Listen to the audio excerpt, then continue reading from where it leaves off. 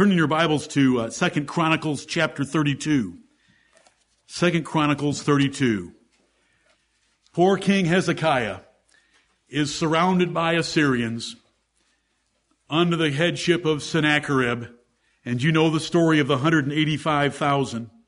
But I just want one verse here about his prayer. 2 Chronicles 32 and verse 7. Be strong and courageous. Be not afraid nor dismayed for the king of Assyria, nor for all the multitude that is with him, for there be more with us than with him. With him is an arm of flesh, but with us is the Lord our God to help us and to fight our battles. And the people rested themselves upon the words of Hezekiah, king of Judah. Where did he get the words, for there be more with us than with him? From 2 Kings 6, about Elisha opening the eyes of the servant to see the mountains around Dothan filled with the flaming chariots and angels of God. And here Hezekiah is later appealing to that event, encouraging the people, and they rested in those words of Hezekiah. Because there was a great multitude, 185,000 soldiers.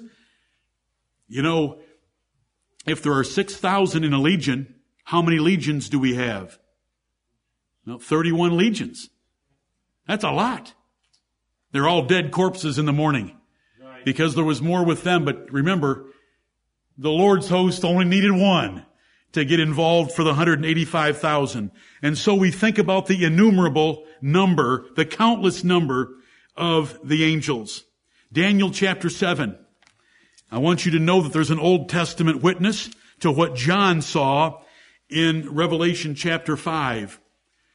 In order to approach the understanding of the book of Revelation, in order to understand Matthew 24, in order to understand 2 Thessalonians 2, New Testament prophecies, you want to ground yourself with a solid understanding of the book of Daniel. Because Daniel's prophecies come first. They are easier. Most of them have already been fulfilled. And so there is a lesson there of how a prophecy is made and how it is fulfilled. Jesus himself said in Matthew 24, let him that readeth understand, referring to the prophecies of Daniel, that there was understanding to be found by starting in Daniel. For those of you that have read some of the correspondence that I have with people who write and ask about prophecy, if they want to know about the two witnesses in Revelation 14, I just tell them, let's get started in Daniel. Because what does it matter if I tell you the fulfillment of the two witnesses in Revelation 14 if you don't know all the surrounding matter of Bible prophecy? You're just playing games. It's really a foolish and unlearned question. Why don't you start where Jesus told us to start and work forward? And so there's a lot of things in Daniel. If you read Daniel and get familiar with it, especially chapter 7, Revelation chapters 12, 13, 17, and 18 are quite easy. Daniel chapter 7, talking about the little horn that grows out of the Roman kingdom. Verse 9, I beheld till the thrones were cast down, and the Ancient of Days did sit, whose garment was white as snow, and the hair of his head like the pure wool.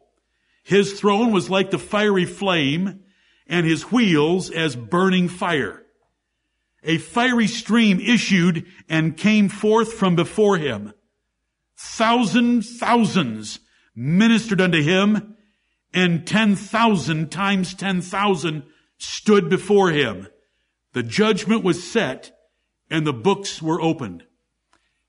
There's 10,000 times 10,000 and thousands of thousands, just like we find in Revelation chapter 5. Again, Daniel is so important to the understanding of New Testament prophecies.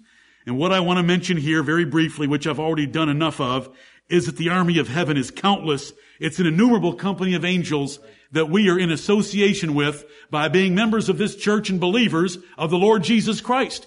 And there are other churches around the world where they are believers of the Lord Jesus Christ, and they are come unto Mount Zion as well as we. When God is called the Lord of hosts, 235 times in the Bible, God of hosts, about 69 times, and so forth, it's referring to this countless army that God is in charge of. He is the Lord of hosts. We sing in a song written by Martin Luther, "A mighty fortress is our God." We sing that He is the Lord of Sabaoth. Do you remember the email that I sent you a couple of weeks ago from Brother Jeff about the Lord of Sabaoth? Is Jesus the Lord of the Sabbath? Yes, He is. Matthew chapter 12, Mark chapter 2. So if you're not instructed in the way of the Lord, you will sing that song and you'll think there's a typo here. It should be Lord of the Sabbath, and you'll be thinking Matthew chapter 12, verse 7, and you'll be very content in your error. But Lord of Sabaoth is hosts coming into Greek and then into English. Sabaoth is hosts, the Lord of hosts. We have it twice in the New Testament referring to God. Angels are organized. They're called principalities and power. A principality is a position, dominion, rule, or government of a prince. That's why it's called principality. Of a territory. In Scripture, the angelic princes with great authority among the angels are called principalities because they're over segments or territories or parts of the angelic realm. Power, one with authority, rule, or government. They're angels with control or government. In the Bible, they're called principalities and powers and other words like that. When we wrestle against the devil, we're not wrestling against flesh and blood. Ephesians chapter 6, we are wrestling against principalities and powers and spiritual wickedness in high places. We are wrestling against spirits that are organized and have ranks all the way up to an archangel and down. And they have other names as well. We could go to Daniel and look at some of those princes, and we could find out that the chief prince is named Michael, the archangel, aided a weaker angel that was held up by the princes of Grecia and Persia in the 10th chapter of Daniel. By Michael's action prior to the crucifixion, we know that Satan was a greater angel than he. The Lord rebuke thee. After the crucifixion, Michael and his angels fought, and the devil and his angels fought in Revelation chapter 12, and who won? Michael and his angels. By the victory of the Lord Jesus Christ, there wasn't room in heaven for the devil and the Lord Jesus Christ. They defeated them, us, saints, the remnant church of Jesus Christ defeated the devil by the blood of the Lamb. Amen. A Roman legion. 12 legions could have been called, 72,000 angels, Jesus testified in Matthew 26. You know, the angels are meek. Even though they're greater in power and might, they don't bring railing accusations against human rulers, even the worst of them. As we read, as we closed the first service this morning from 2 Peter 2, verses 10 through 12, when Manoah, the father of Samson, asked for an angel's name, they're not given because their names are not important. They're very meek. All the glory they direct to God. When John in Revelation 22 fell at the feet of an angel, the angel said, "Don't worship me, worship God.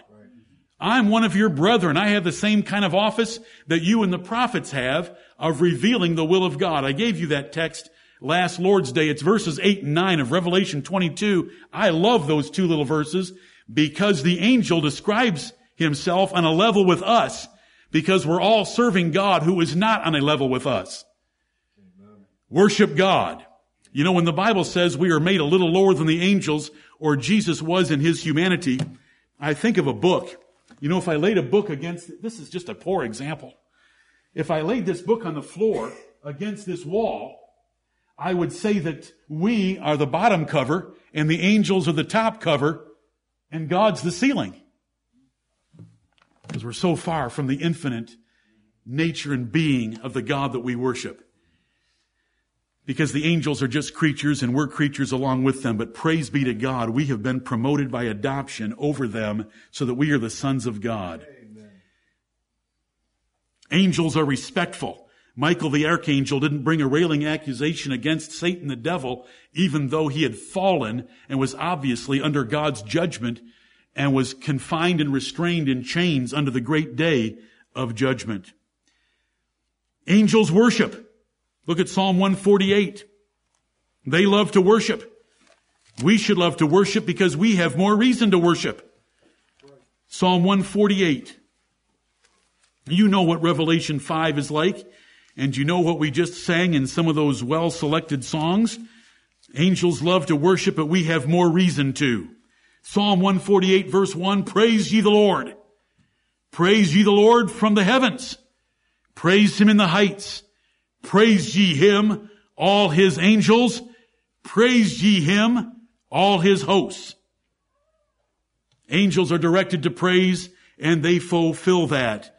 They celebrated and sang and rejoiced in the day when God laid the foundation of the world. According to the first 7 verses of Job 38, the angels were there and saw the creation.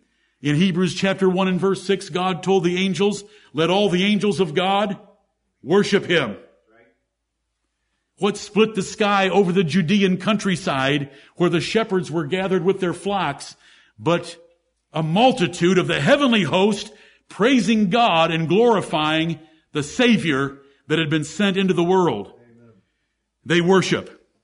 Angels reveal. Look at Deuteronomy 33 and verse 2. Angels revealed the law of God to the church of the Old Testament. Now you're not going to have the word angel here, but don't be alarmed. We compare Scripture with Scripture to fill in definitions. Deuteronomy 33:1, and this is the blessing wherewith Moses, the man of God, blessed the children of Israel before his death. And he's going to give a little history in his blessing. Verse 2, and he said, the Lord came from Sinai and rose up from Seir unto them. He shined forth from Mount Paran, and he came with 10,000s of saints. From his right hand went a fiery law for them. Yea, he loved the people, and it goes on to describe God's love for the Old Testament church. But I want you to notice in verse 2, he came with 10,000s of saints. What is the word saint? A sanctified one. What is a sanctified one? A holy one. Did you have holy ones in Daniel chapter 4? Okay, let's look at some other passages of Scripture to help us out here. Let's go to Psalm 68 and verse 17.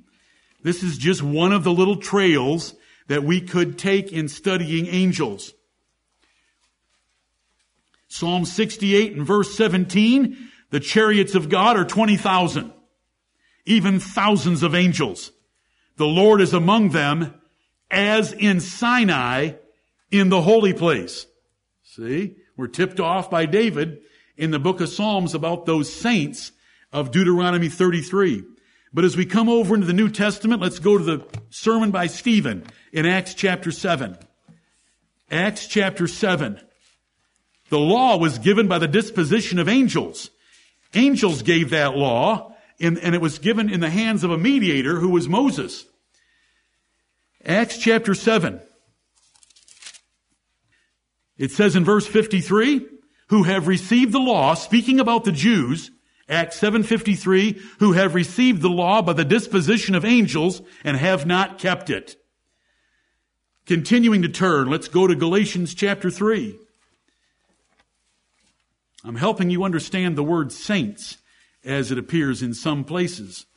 Are we sometimes called saints? Yes, we are. Are the angels sometimes called saints? Yes, they are. So we learn to rightly divide the word of truth by the context.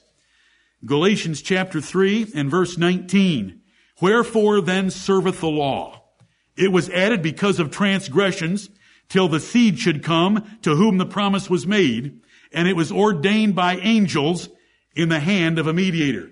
So see, God came down on Mount Sinai, but 10,000s of his angels also came down on Mount Sinai, and the law was given by them. They reveal things.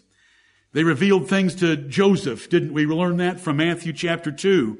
In order to go down into Egypt to save the young child's life, and when to come back and to turn aside because he was a little afraid.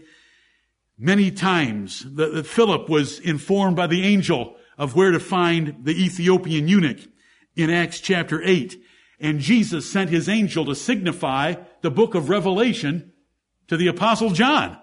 The first verse tells us that, and verse 16 of chapter 22 tells us that the things he learned were sent to him by an angel. In fact, the angel of the Lord Jesus, as he is described there. With the more sure word of prophecy, do we need the angels revealing anything to us? No. Not in a spiritual way like this. No law, no gospel. We have the law. We have the gospel. We have all that we need. All Scripture is given by inspiration of God and is profitable for doctrine, for reproof, for correction, for instruction in righteousness, that the man of God may be perfect, truly furnished unto all good works. We don't need any more revelation. We have a more sure word of prophecy already. But they did once reveal in a spiritual way to God's prophets.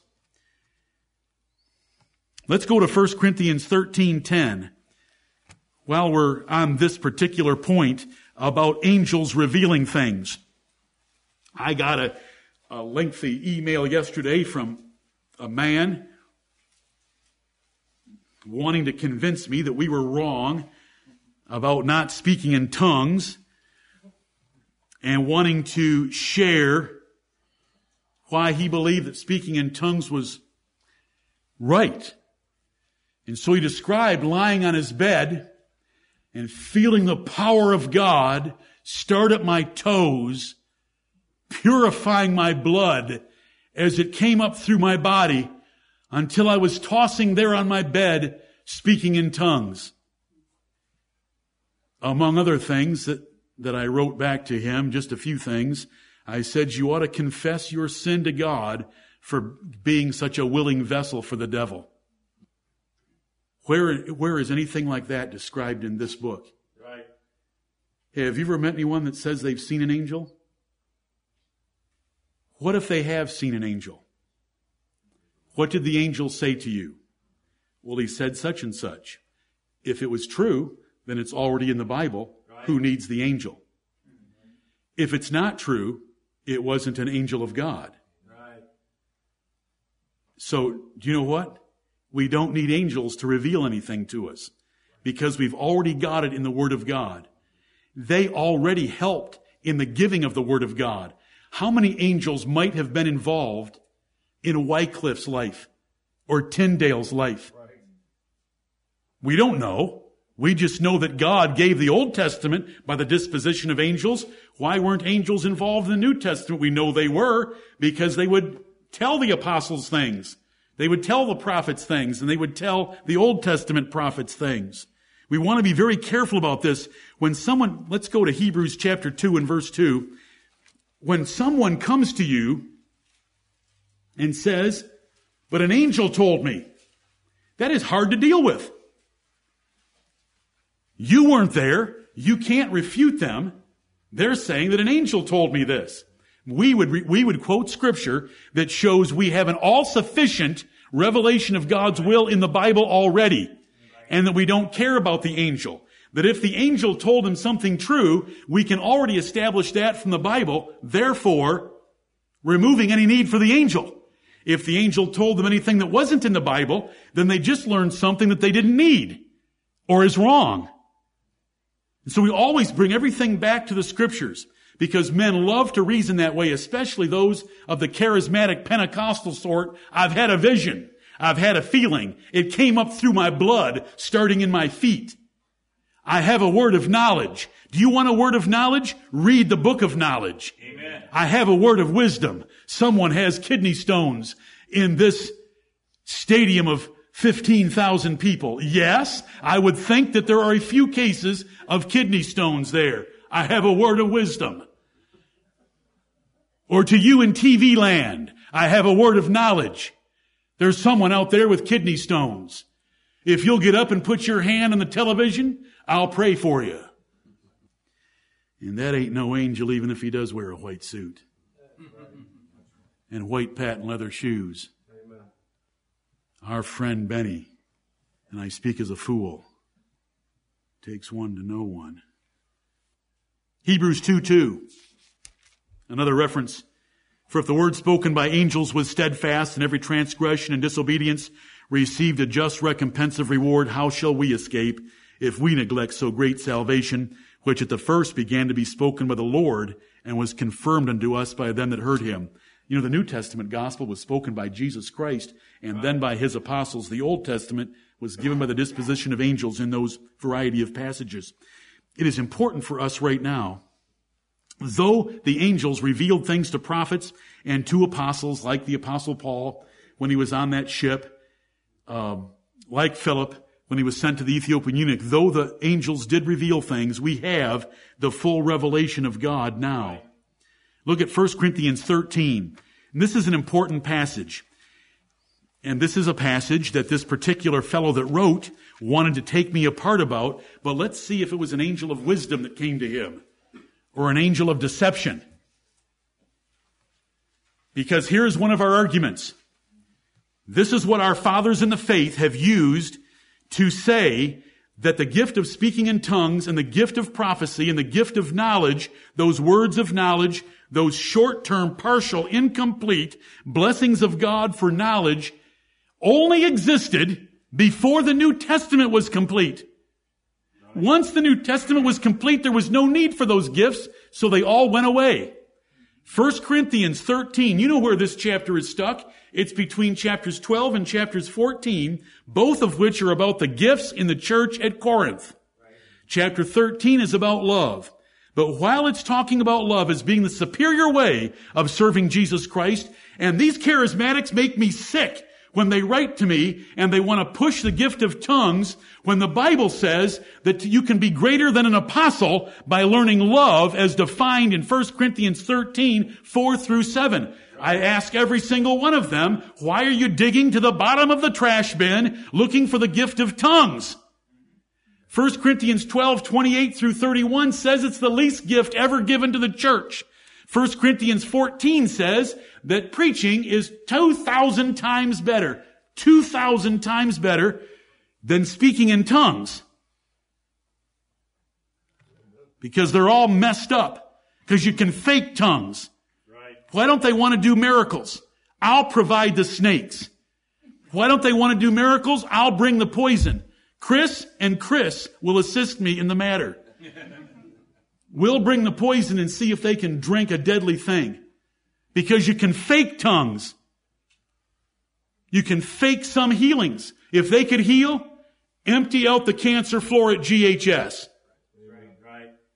1 Corinthians 13, verse 8. Charity never faileth. It is going to be around for all time. Charity never fails. It always works. It's always there. But whether there be prophecies, they shall fail. Whether there be tongues, they shall cease. Whether there be knowledge, it shall vanish away. For we know in part and we prophesy in part. But when that which is perfect is come, then that which is in part shall be done away. Okay.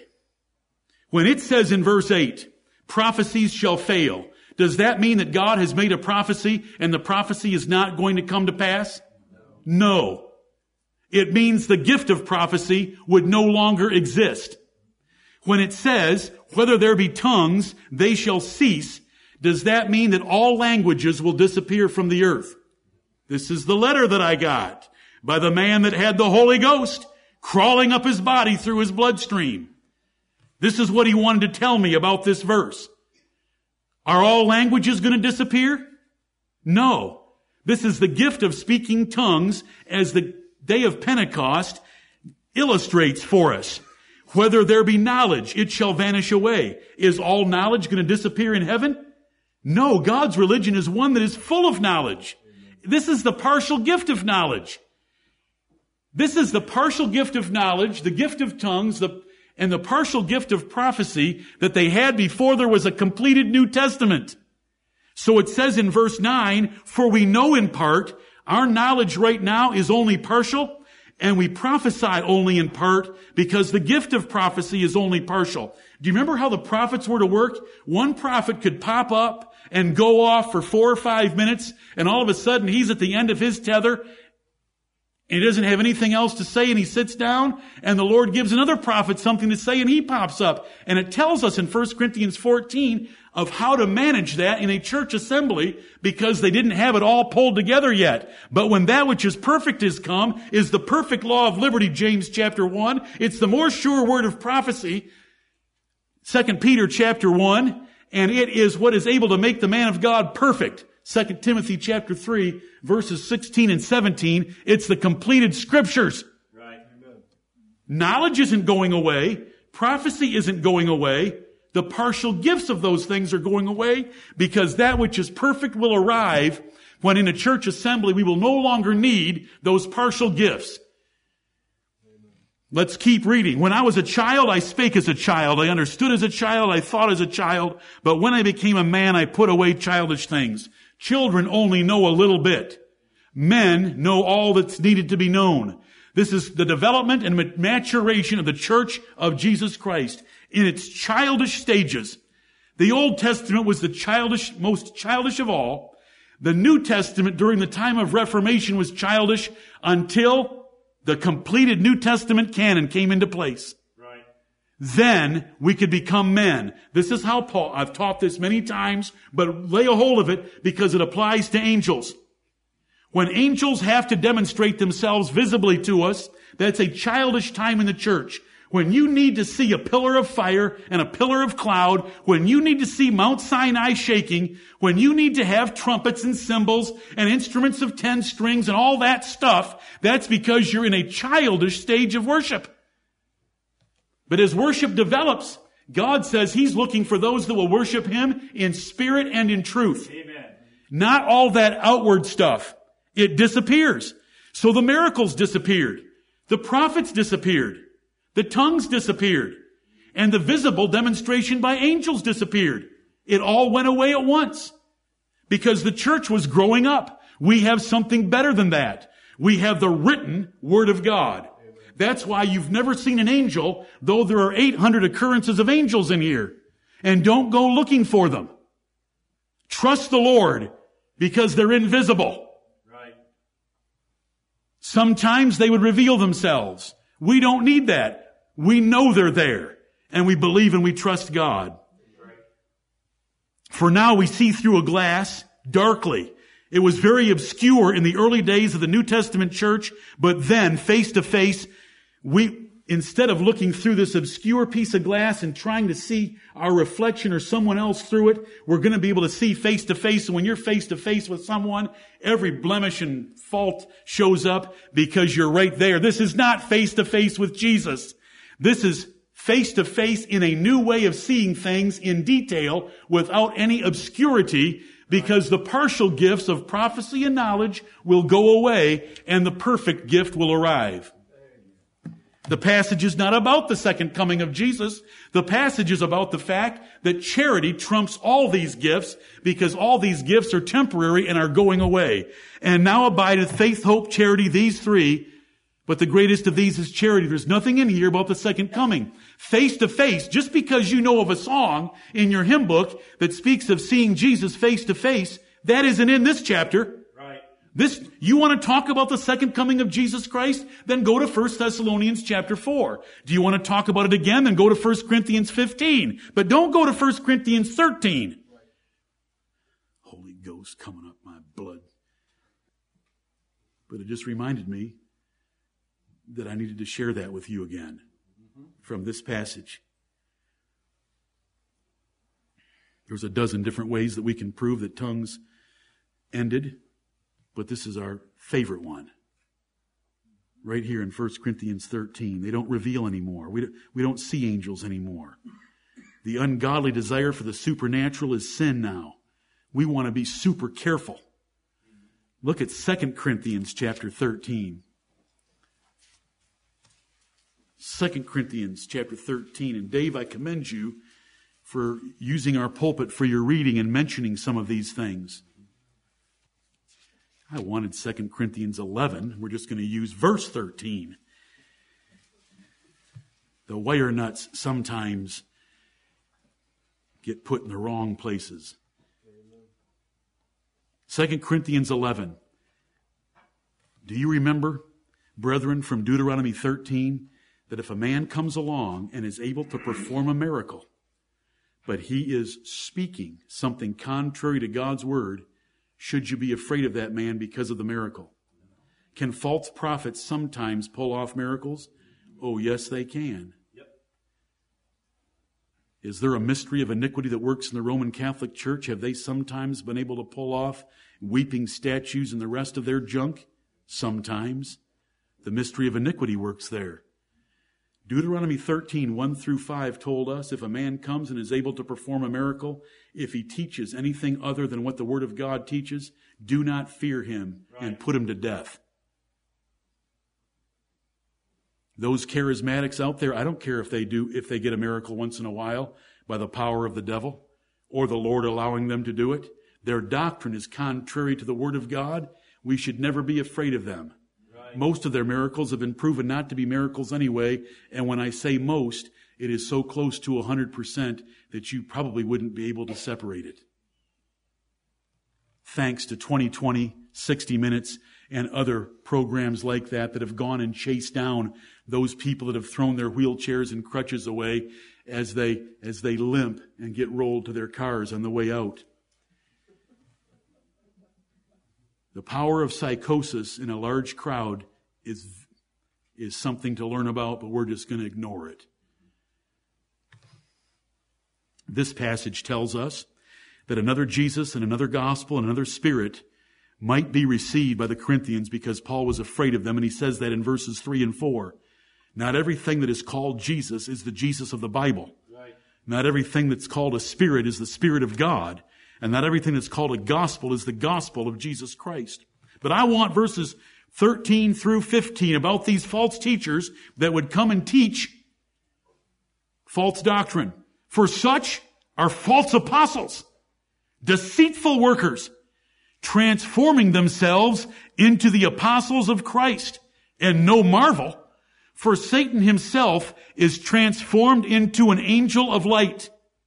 Therefore, it is no great thing if his ministers also be transformed as the ministers of righteousness, whose end shall be according to their works. We want to be careful about ever listening to anyone that talks about, I've had a vision. I heard God. I saw an angel. Because look at what these verses warn against, and that is that Satan himself can turn himself into an angel of light, and if he can do that, then other devils, other false prophets can turn themselves into what appear to be ministers of righteousness and even into the apostles of Christ. So everything gets measured by the Word of God.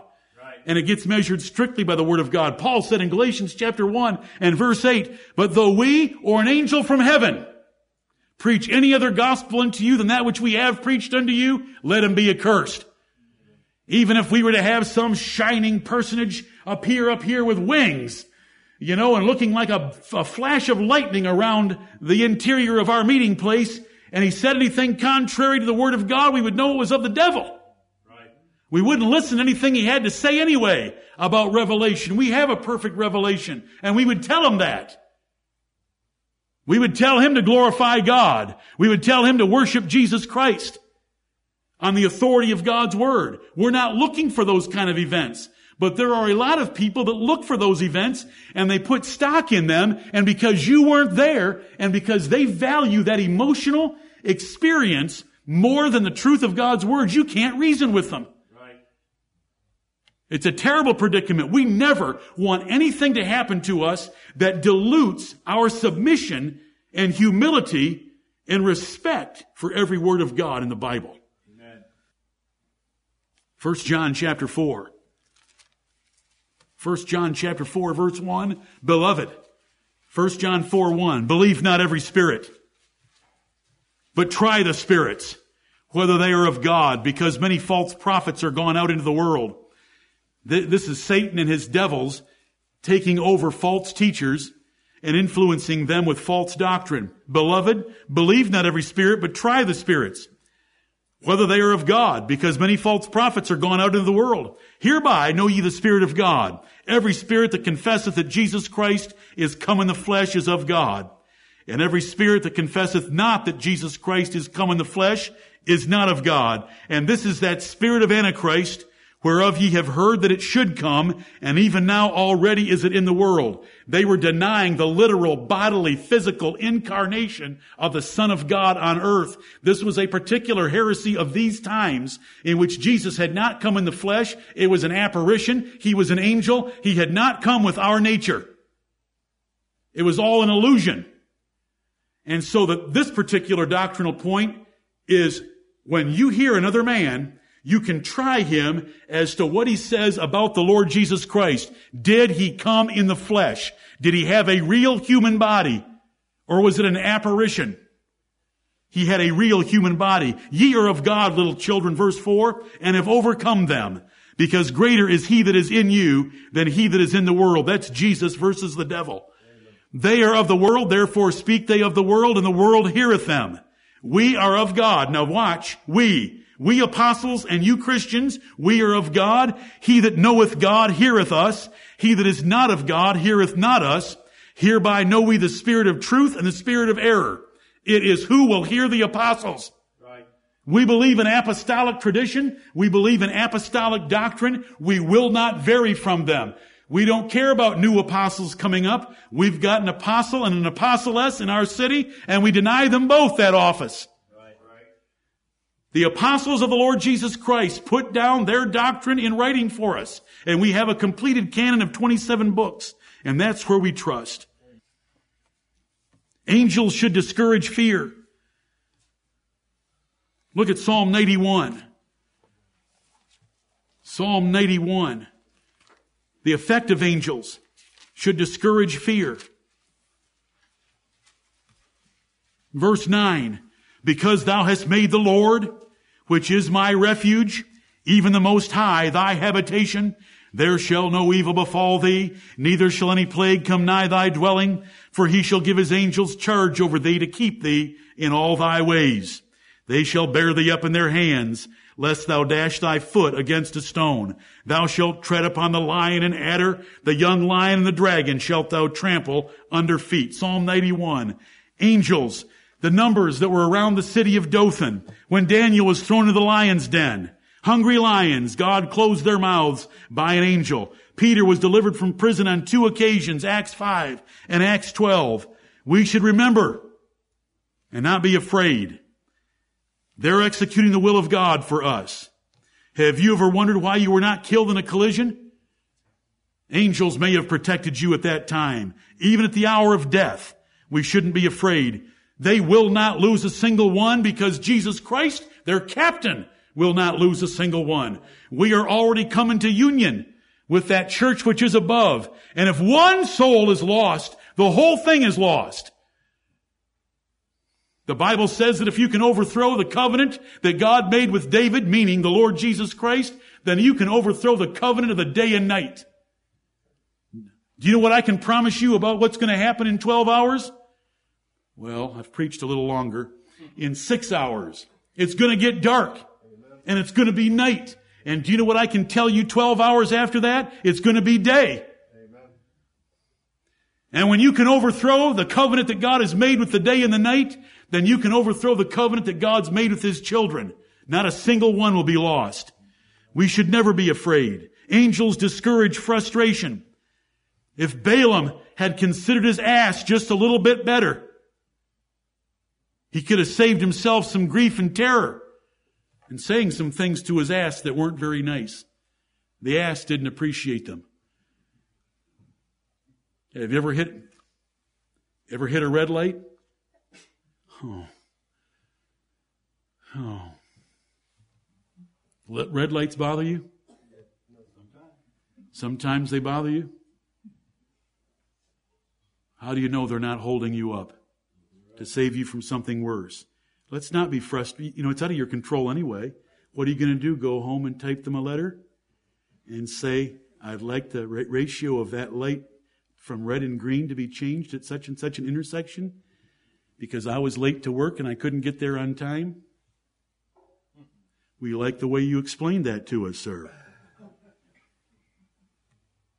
If we trust the Lord, He will send His angel to provide even a marriage partner. You got that in that email from Brother Jeff. Genesis 24, verse 7. Genesis 24, verse 40. The angel was going to go with this servant, and this servant was overwhelmed. To go several hundred miles away and find a wife for Abraham's son Isaac, how was he going to do that? Did the Lord take care of it? Oh, the Lord took care of it. We shouldn't be frustrated.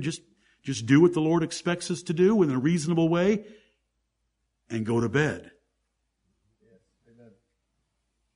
It is vain for you to rise up early, to sit up late, to eat the bread of sorrows, for so he giveth his beloved sleep. That doesn't mean you shouldn't be doing what you should. There was a servant, and he did have some camels, and he did have some nice jewelry for women. And he did go several hundred miles. And he did take a pretty serious oath from Abraham. He did his part, but then he relied on the Lord and his angels to do the rest. You know, angels should encourage our hospitality. We got that one down, don't we? Yeah. Hebrews 13:2. Be not forgetful to entertain strangers, for thereby some have entertained angels unawares. The next stranger that comes to town, you know, we should have a list that's longer than the church membership, because some will have jumped in there more than once. Angels should encourage prayer. David prayed the angel of the Lord to be the destroyer of his enemies. Psalm 35. To know that God sent an answer to Daniel while he was still praying in Daniel chapter 9, that's an encouragement to prayer. Angels should encourage righteousness. Nebuchadnezzar saw a watcher and a holy one that saw the errors in his attitude toward his government. I'm supposed to remember angels in dealing without partiality to you as a church. 1 Timothy 5:21. There is an appeal made by Paul to Timothy about the elect angels. Vows better be taken seriously, and you better not tell the angel that it was a mistake. Right. When you make a vow and then you find out it's going to be more costly than you originally thought it was going to be, you should not say that was a mistake, I made that vow. Ecclesiastes 5:6, the angel's going to hear that, and you're going to be in trouble. Women better have long hair. I said something to someone this morning that women with short hair should go home and put some fertilizer on their heads, because in 1 Corinthians chapter 11, verses 14 through 16, long hair is a symbol of a woman's being under the authority of her husband. And it says in that passage that the angels are watching the hair length of women. The angels have a great respect for authority, and so should we. The angels can see everything that we do. We ought to remember that. And they report to the Lord. I hope that you remember 1 Kings 22 about the angels raising their hands and giving the Lord alternatives as to what he could do to get Ahab to battle. And remember that it is that personal. That, you know, when you think of 100 million angels, you think, well, it can never be personal. Oh, that was very personal. How do we get Ahab to battle? One angel says this idea, another says a second idea, and the third angel says, I'll go and be a lying spirit in the mouth of all his prophets. Go and prosper. That's pretty personal. We're talking about one man. I hope that you enjoyed Ezekiel chapter 9. That's another view of assigned angels. Does it say the men that were in charge of the city draw near? There were men, angels, responsible for the city of Jerusalem. Draw near. And they drew near with their destroying weapons. Start at the sanctuary. Do you know why? Because they know the most and they should know better. We should know better. We better be living the holy and righteous lives that we've been taught. I preached that to you 11 years ago already. Lord, help us to sigh and cry by reason of the abominations around us. If you ever feel that no one cares about you, I want you to remember Hagar. She was a despised, God-forsaken female Egyptian slave, used sexually without love, divorced, unprotected, fired, pregnant, lost, and alone. You say, why'd you call her God-forsaken? Because she was an Egyptian. But she wasn't forsaken, is my whole point. Thou, God, seest me. Genesis chapter 16 is wonderful. 2 angels saved Lot out of Sodom's fire, even though there weren't 10 righteous souls. Do you know how hard Abraham worked? Do you know that Abraham was terrified? He says, now that I've opened my mouth with the Almighty, I'm going to go 5 less. If there's 45, the Lord says, I'll spare it even if there's only 45. 40, 30, 20, 10. And Abraham quits. When they got there, they only found one or four, depending on who's the most charitable here today, because the lives of the wife and the two daughters don't tell me that they belong in the category of the righteous. But let's say four. Even though there were only four found, were those angels still merciful? Because Lot was a righteous man, and 2 Peter chapter 2 tells us that he was a righteous man. He spared that family even though there was only four. Now, what else did he have to do? Did Lot want to leave? Lot did not want to leave, so did the angels take him and his wife by their hands and drag them out of that city? Is that merciful? We're never going to see an angel do that to us. I will not tell stories. But angels can stop men from sinning and pull them out of cities like that. He gets out of the city. Lot sees the little town of Zoar. Look it, this is just a little one. Can I go here? It's just a little one. See, it's just a little one. Okay, we have heard thee in this matter as well. Go ahead into Zoar. Then when the fire and brimstone fell, Lot knew that he ought to be in the mountains. In the meantime, his wife had looked back and turned into a pillar of salt. But I want you to know that it was angels that went into that city. And in spite of all that took place there, and in spite of Lot's foolishness for having pitched his tent toward Sodom and then having moved inside it, even though he lingered, even though he foolishly desired the little city of Zoar, God's angels were merciful to him. Are you thankful for a God in heaven with mercy like that? Amen. And uses his angels to get us out of trouble at times? Did you ever want to do something wrong and you couldn't execute it? John chapter 5. If you're dying, I'm going to be turning to Luke 16:22 or 2 Kings 2 about the angels coming for you. If I have enough supporting cast, we'll sing Swing Low, Sweet Chariot. That is a wonder. Swing low, sweet chariot, coming for to carry me home. Right. Of course your home's here, right? You love this world and all the goodies that it offers you. And so you don't want those angels to swing low and carry you home. But if you're sick, you're going to get this from me. Because I believe it. Because the Bible shows it. Right. And if you ask me, were angels involved in human health in the New Testament?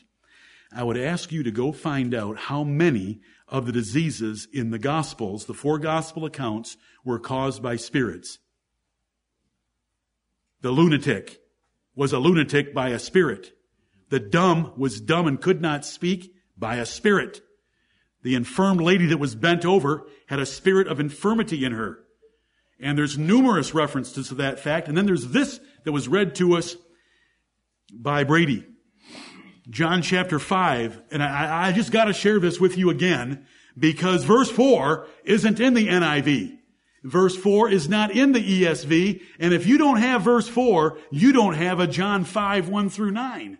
Because then it reads, verse 2, now there is at Jerusalem by the sheep market a pool, which is called in the Hebrew tongue Bethesda, having 5 porches. In these lay a great multitude of impotent folk, of blind, halt, withered, waiting for the moving of the water.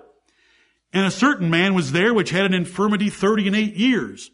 When Jesus saw him lie, and knew that he had been now a long time in that case, he saith unto him, Wilt thou be made whole? The impotent man answered him, Sir, I have no man when the water is troubled to put me into the pool, but while I am coming, another steppeth down before me. Can you see this impotent man that has no strength scratching his way along the concrete to try to get over there and get in the pool? But why does he want to get in the pool? It doesn't even tell us. I love our King James Bibles. Amen. Verse 4 is missing.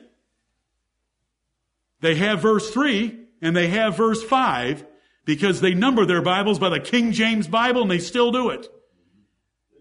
What in the world does he want to get into a pool when he's a crippled, impotent man? Do you know what's going to happen if he tumbles into the pool? He's going to drown. I love the Lord. Amen. I know I'm a little baby. Little things can humor me. And this little thing has humored me for 30 years now. And I just had to share it with you again.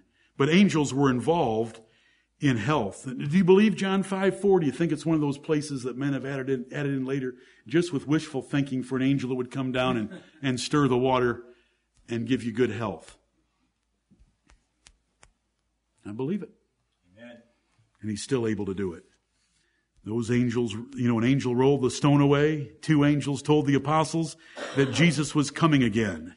Those angels that opened the prison doors and said, go preach. The men said, don't preach. The angels said, go preach. And they went and preached. How did Cornelius find a minister of the gospel to tell him what to do? God sent an angel to tell him how to go find Peter. How did the Ethiopian eunuch? Do you understand that man was serious about worshiping God?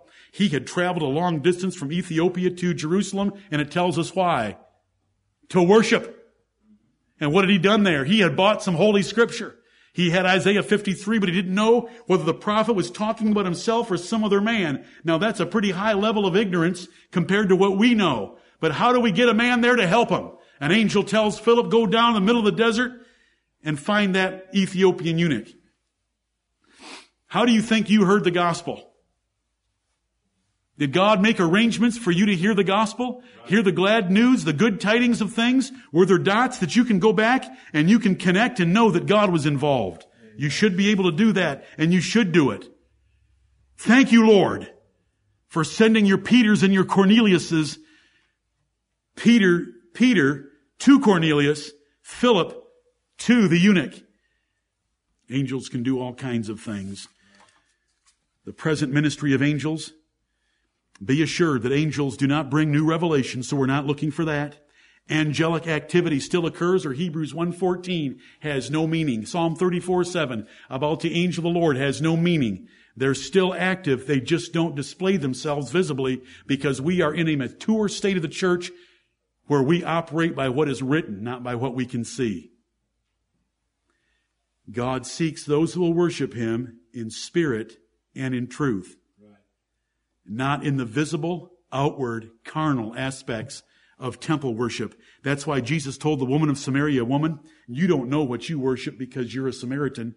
And the Jews, they're not going to be worshiping there much longer anyway, because God's seeking a whole new form of worship, and it doesn't deal with outward sounds, outward sights, or outward anything. It is all inward, and it's based on truth. The truth of God's Word operating on our spirits. We don't need angels to show up. We know they're there because our spirits believe the truth. I've mentioned a number of things that they're still doing. They still carry the righteous to heaven. I've mentioned that I'm supposed to think about them in not preferring one before another in church matters. The check on angels, I've already covered that. Try the spirits, whether they be of God. Are there promises of angels? Yes, they're coming soon in flaming fire to take vengeance on them that know not God and that obey not the gospel of our Lord Jesus Christ. Look at 2 Thessalonians chapter 1. Yes, there are promises about angels because those angels are coming from heaven and we will see them soon. The angels are going to gather together the good and the bad. They're going to throw the bad away into the lake of fire, and the righteous will be in the kingdom of their Lord. Matthew chapter 13, Matthew chapter 25, 2 Thessalonians 1, verse 7, and to you who are troubled, the church at Thessalonica did endure a trial of afflictions. To you who are troubled, rest with us when the Lord Jesus shall be revealed from heaven with his mighty angels in flaming fire, taking vengeance on them that know not God and that obey not the gospel of our Lord Jesus Christ, who shall be punished with everlasting destruction from the presence of the Lord and from the glory of his power, when he shall come to be glorified in his saints and to be admired in all them that believe, because our testimony among you was believed in that day. Notice, there's one coming that's going to involve the wicked and the righteous. The mighty angels from heaven are coming in flaming fire to take vengeance on the wicked, and at the same time we are going to glorify him who's the lover of our soul, because we love and adore him, because we have believed the gospel and we cannot wait for its fulfillment in his personal appearance to us. If we turn back just one page, at least in my Bible, in 1 Thessalonians 4, it says in verse 16, for the Lord himself shall descend from heaven with a shout, with the voice of the archangel, And with the trump of God, and the dead in Christ shall rise first. The angels are still active, and there's promises concerning them about coming. And 1 Corinthians 6 tells us that we shall judge angels, meaning the fallen angels, with the Lord Jesus Christ. We shall judge them. If you don't have a true and sincere relationship with Jesus Christ, then angels are not your servants. If you do not fear God, then the angel of the Lord is not encamping near you to deliver you in the way that he is those that fear him. Understanding angels should deliver you from fear of danger and provoke us to greater righteousness. We should remember that our older brother, who died for us, has absolute and final rule of heaven's armies. You were made a little lower than the angels, but you've been promoted by adoption over them. If they're curious about your salvation, you should appreciate it so much more. If they rejoice in heaven over one sinner that repents, we should also rejoice, and more so, if they are totally dedicated to pleasing and obeying God, then we should also, because we've been gifted with so much. Right. They are our servants. We are the sons of God. Much more could be said. It's enough. May we live our lives as the sons of God, remembering that he rules in the army of heaven and among the inhabitants of the earth,